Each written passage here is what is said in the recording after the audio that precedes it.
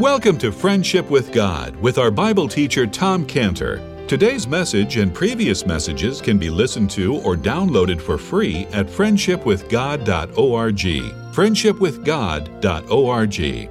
You can also obtain free resources from Tom Cantor and view our online bookstore at friendshipwithgod.org or call us at 800-247-3051, 800-247-3051. Tom Cantor also has a daily devotional verse that comes out each day by email and on Facebook. To receive this small daily devotional verse that Tom Cantor puts out, you can sign up at friendshipwithgod.org, friendshipwithgod.org, or find Tom Cantor on Facebook by searching for Tom Cantor and Friendship with God. Now, here is our Bible teacher, Tom Cantor. And so, verses 1 and 2 of Psalm 22, how it starts off, Eli, Eli, lama sabachthani, very famous prayer in the synagogue. My God, why hast thou forsaken me? Why art thou so far from helping me and from the words of my roaring? Oh my God, I cry in the daytime, but thou hearest not, and in the night season, and am not silent. So in these verses, we see the Lord Jesus Christ crying out to God, my God, why hast thou forsaken me? And when he cried out those words, we understand God was far from him. God was silent. There was no answer. That's what he said. Now, why was God far from him when he cried out to him? Why did God not answer him when he cried from his heart, my God, why hast thou forsaken me? Why?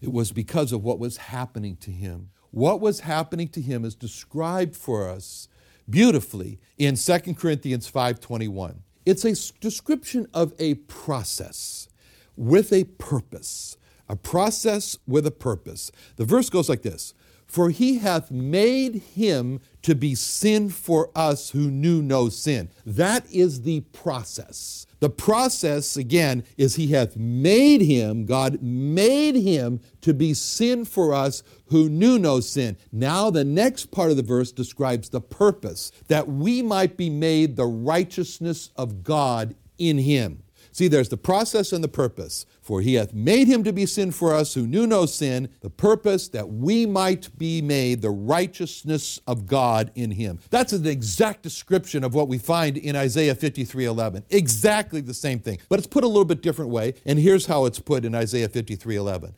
By his knowledge shall my righteous servant justify many, for he shall bear their iniquities. See?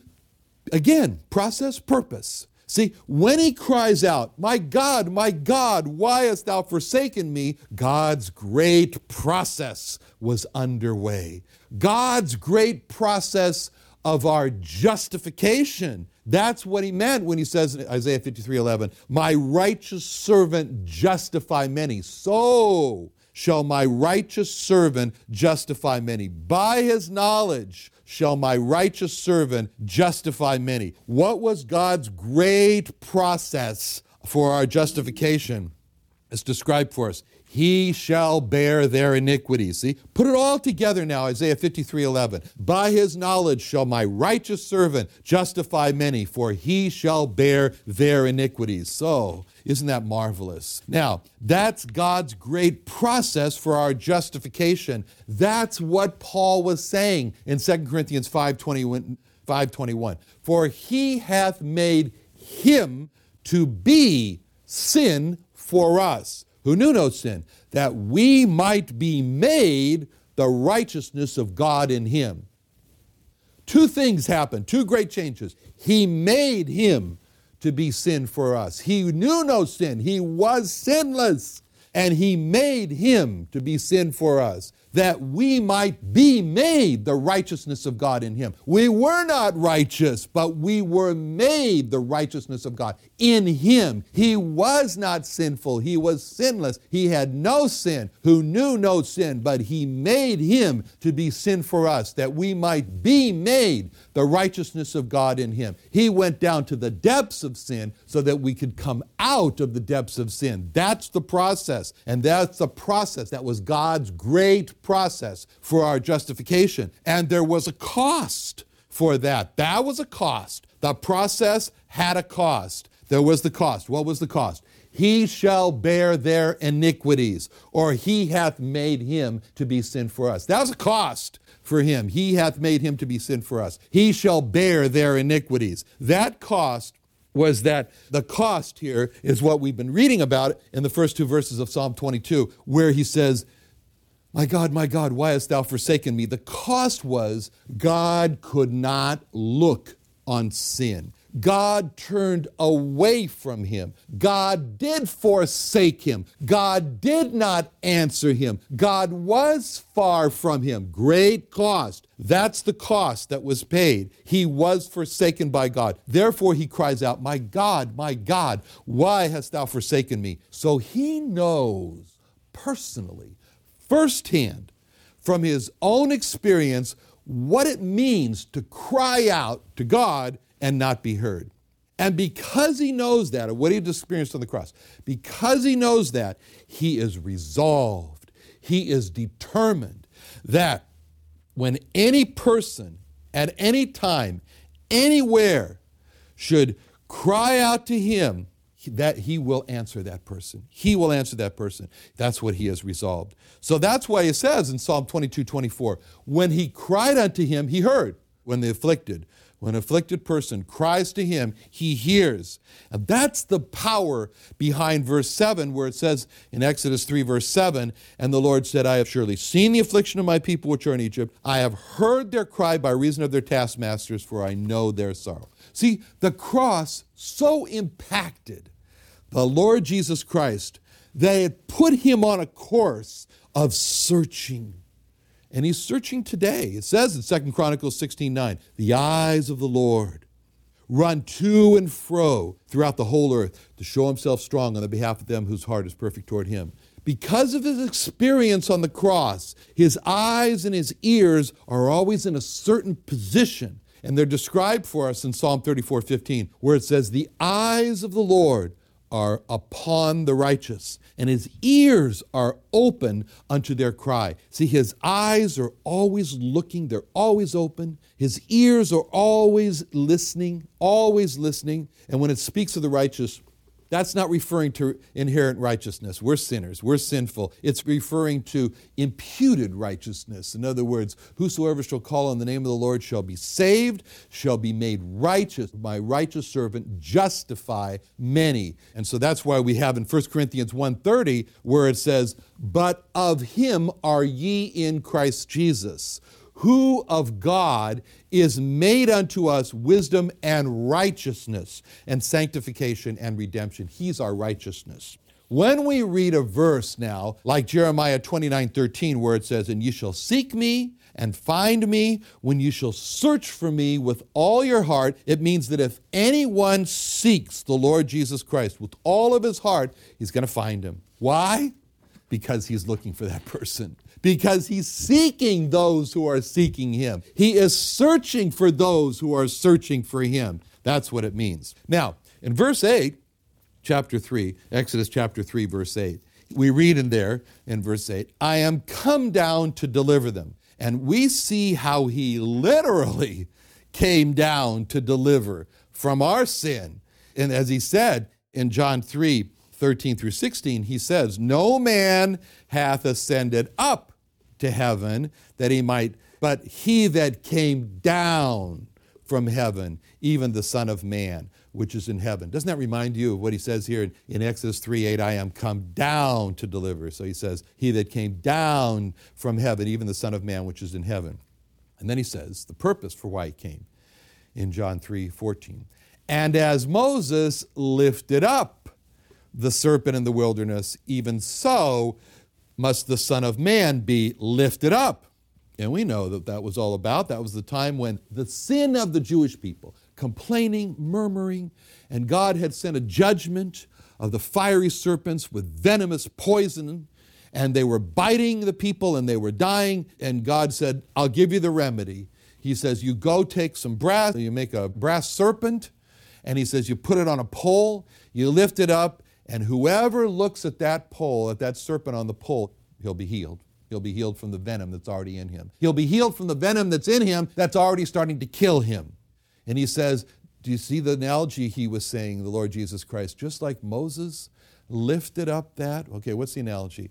We've all been bitten with the snake of sin. The venom of sin is already killing us inside of us. There is no other remedy but God's remedy. And God's remedy is to make a brass serpent, and he says, and lift it up. And so as the cross was lifted up, he says, as Moses lifted up the serpent, and the cross was lifted up, and what are they looking at? They're looking at a serpent. The serpent is what bit them. The serpent represents sin. God hath made him to be sin for us, so that we could become the righteousness of God, so we can be healed from our sin, so the people could be healed from their venom. He says, same way. He said, as Moses lifted up the serpent in the wilderness, even so must, no other way, must the Son of Man be lifted up. And he says, that whosoever believeth in him, believeth what? Believeth that that person on the cross was God who became a man and who was made sin for us, that we might become the righteousness of God in him. That he was the righteous servant that justified many by bearing their iniquities. So that whosoever believeth in him should not perish but have eternal life, the remedy for the poison of sin. And then he explains the motivation. For God so loved the world that he gave his only begotten Son, that whosoever believeth in him should not perish, but have everlasting life. That's the whole point there. And that's where we get to Exodus 3:8, when he describes the goal, to have eternal life. He said here, to have eternal life. And he says, to bring them up out of that land, the Jewish people, unto a good land. That's what he said. He says he wants to bring them up out of the land of their oppression there in Egypt unto a good land. And what does he want to do with us? In John 14:1-3, he says, let not your heart be troubled. Ye believe in God, believe also in me. In my Father's house are many mansions. If it were not so, I would have told you. I go to prepare a place for you. And if I go and prepare a place for you, I'll come again and receive you unto myself, that where I am, there ye may be also. So what do we see in these verses? We see that while he's looking at his disciples, the Lord Jesus Christ is repeating what he said to Moses. And he was telling the disciples essentially the same thing he was telling to Moses. Why is he? Because he's the same. He's the same yesterday and Moses' day. He's the same today. He's the same forever. And so as he explained why he came down from heaven, it was to rescue from their sin and the sin that cursed the earth, and to bring them up to himself, to heaven. And so when he said, I go to prepare a place for you, and if I go and prepare a place for you, I'll come again and receive you unto myself, he was saying the same thing that he was saying in Exodus 3:8 when he says to bring them up out of that land unto a good land. So what we learn here is that he came down because his heart made him determined to deliver them. See, in verse 8, what we have here is that God described to Moses the good land that he was going to bring him up to. It's a good land for the Jewish people. He said it's a good land. He's going to bring him to a large land, a land flowing with milk and honey. That was the new land that God described. It was very, very different from the land of Egypt, the land that they knew. That new land was all that Egypt was not to them. Egypt was a land that the Jewish people did not have, but they longed for a land which they could have in Egypt. That new land was described as a good land. Egypt was not a good land. It was a bad land for them. Why? Because, well, first of all, it didn't belong to the Jews. And second of all, it was a bad land because it was corrupted by all those Egyptian gods, those gods that God hated. And the new land was described as a large land. And the part of Egypt where they lived in, on the land of Goshen, it was large when there were only 75 people. But now they had grown to 3 million people, and so that land had become small. and they were crowded, and they were hemmed in. And the land was described that he was going to bring them to as a land flowing with milk and honey, flowing all the time, flowing with milk and honey. In Egypt, there was not an all the time flowing, steady flow of food. Sometimes the Nile, what would happen with the Nile is that it would flood and then it would recede. It would flood and recede, and that would be good because then there would be good crops in Egypt. But other times, there would be too much flooding, and then there wouldn't be good crops. Or other times, there would be a drought, as there was in Joseph's day when there were 7 years of famine. So food was not predictable in Egypt, and God promised to bring the Jews into a land that flowed with milk and honey. And as believers, we want to be in a world, in a place that's not corrupted by sin. And like Israel, we also long for where God is, a good land, a large land flowing with milk and honey. Now, when we read here in verse 9, it's very, very important verse. Because what it says here in verse 9, he says, "Now therefore, behold, the cry of the children of Israel is come unto me, and I have also seen the oppression wherewith the Egyptians oppressed them." So once again, God's talking about seeing and hearing, the eyes and the ears. And he says, "I've seen what the oppression of and I heard their cry." But this is really a statement. You ask the question, why is this here? Well, we're going to find out as we come in verse 10, the next verse, when God says, Come now therefore, and I'll send thee unto Pharaoh. So what's happening here? Well, this is a statement that's meant to engage Moses. This is a statement meant to engage Moses because, see, in verse 10, when he's going to say, "Come now therefore, and I'll send you."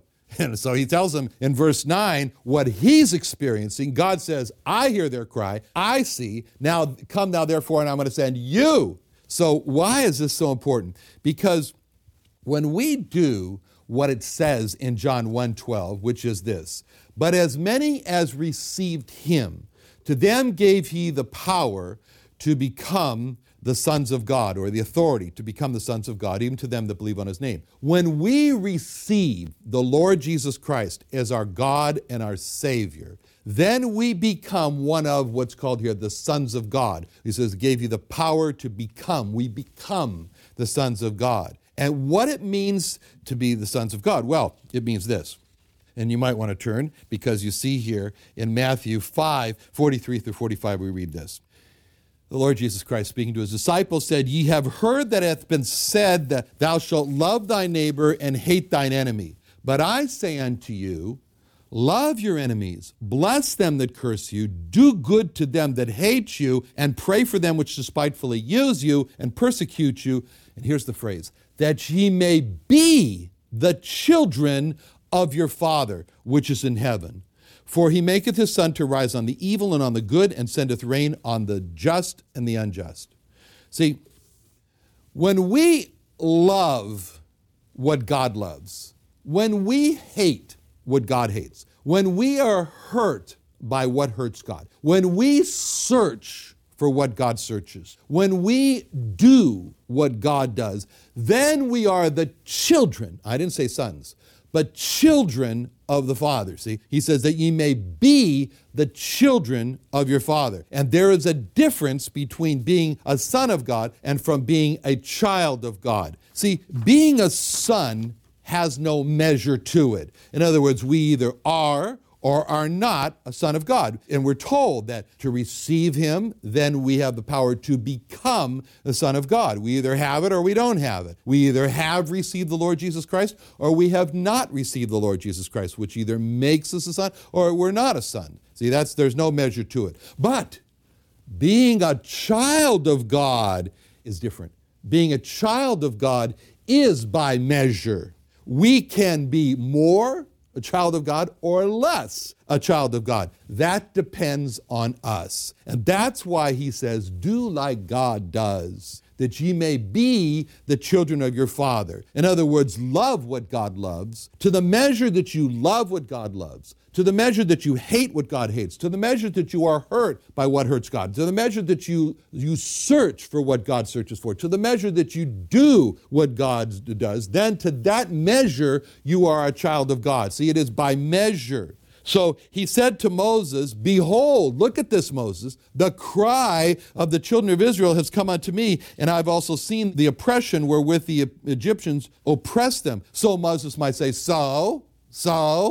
Well, See, verse 9 is the pre-engagement step here, and that's why it's so important, because God is saying to Moses, when he comes to verse 10, he's going to say, so engage, Moses, engage. In other words, God's saying, I saw the oppression, you need to see it. Engage, Moses.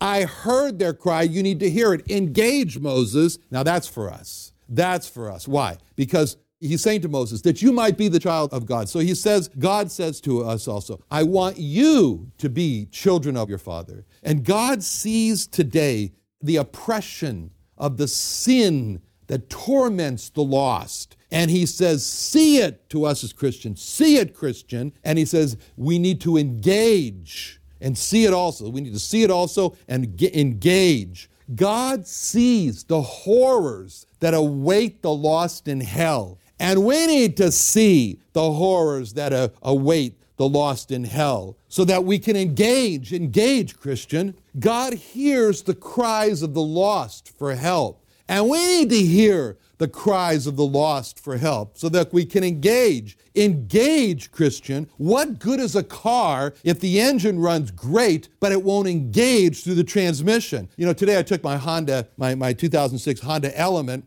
in to get it worked on. Why? Because what happens, actually, it happens with both my cars, this 1987 Mercedes, and so I'll step on the gas and it doesn't engage. It kind of hesitates, and the Honda was doing that also. So I took the Honda to Tipton Honda, and I said, here, you got to make it so that when the engine goes, that the transmission makes the car engage. And you got to work on it, so they worked on the transmission. Seems to be working okay. But anyway, same thing with the 1987 Mercedes. I take the car up to Escondido, to Franz. I said, you need somebody at least that has a German name to work on Mercedes. So anyways, Franz. But I said, Franz, I said, make the car engage. Make the car engage, because this is what God is doing there. He said, look, what good is a motor that can run perfectly if it doesn't engage the transmission? And so God is saying, God is the motor. God is the motor, and verse 9 is showing you the revs of the motor. It's the motor that's going, and God is saying, the motor is seeing the oppression. The motor is hearing the cries. The motor is, Moses,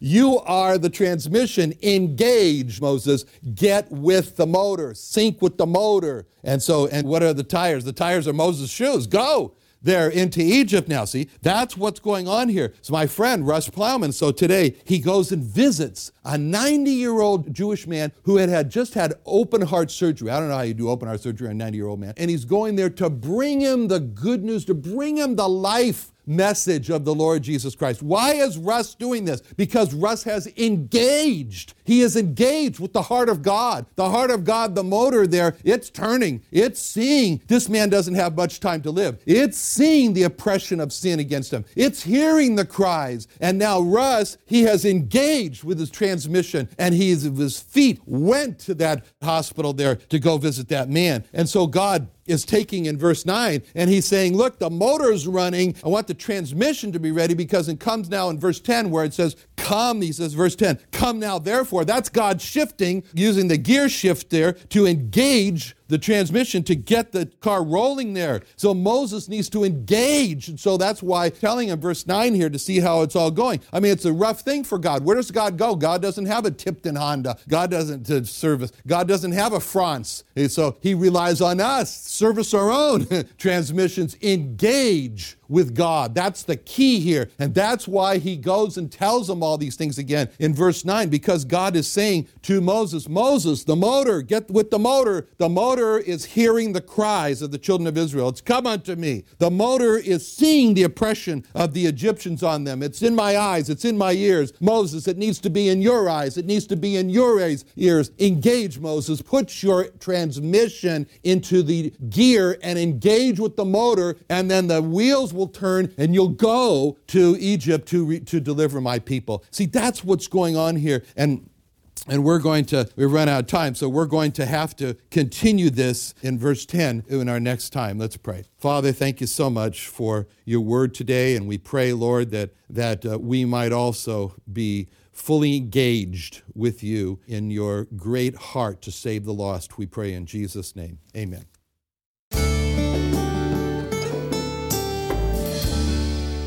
Another wonderful day studying the Bible with our Bible teacher Tom Cantor here on Friendship with God. Don't forget that today's message and previous messages can be listened to and downloaded for free at friendshipwithgod.org.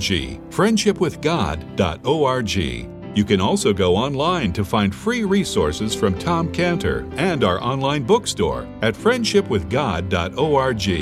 You can also find Tom Cantor on Facebook, and you can also go to friendshipwithgod.org and sign up for his daily devotional. Tom Cantor is also the founder of Israel Restoration Ministries. You can visit that website at israelrestorationministries.org. You can write to Tom Cantor at P.O. Box 711330, P.O. Box 711330, Santee, California. Santee, California 92071. Or email Tom Cantor at tomcantor@friendshipwithgod.org. Tom Cantor at friendshipwithgod.org. Or for more information about Tom Cantor and Friendship with God and Israel Restoration Ministries, call us at 800-247-3051. What are you doing Sunday nights? Join Friendship with God radio Bible teacher Tom Cantor of the Friendship with God Fellowship Church every Sunday night at 5:30 p.m. at the Creation and Earth History Museum in Santee, California. Watch and listen live around the world to Tom Cantor Sunday evening on YouTube.com by searching for the Friendship with God Fellowship or by going to our homepage at friendshipwithgod.org.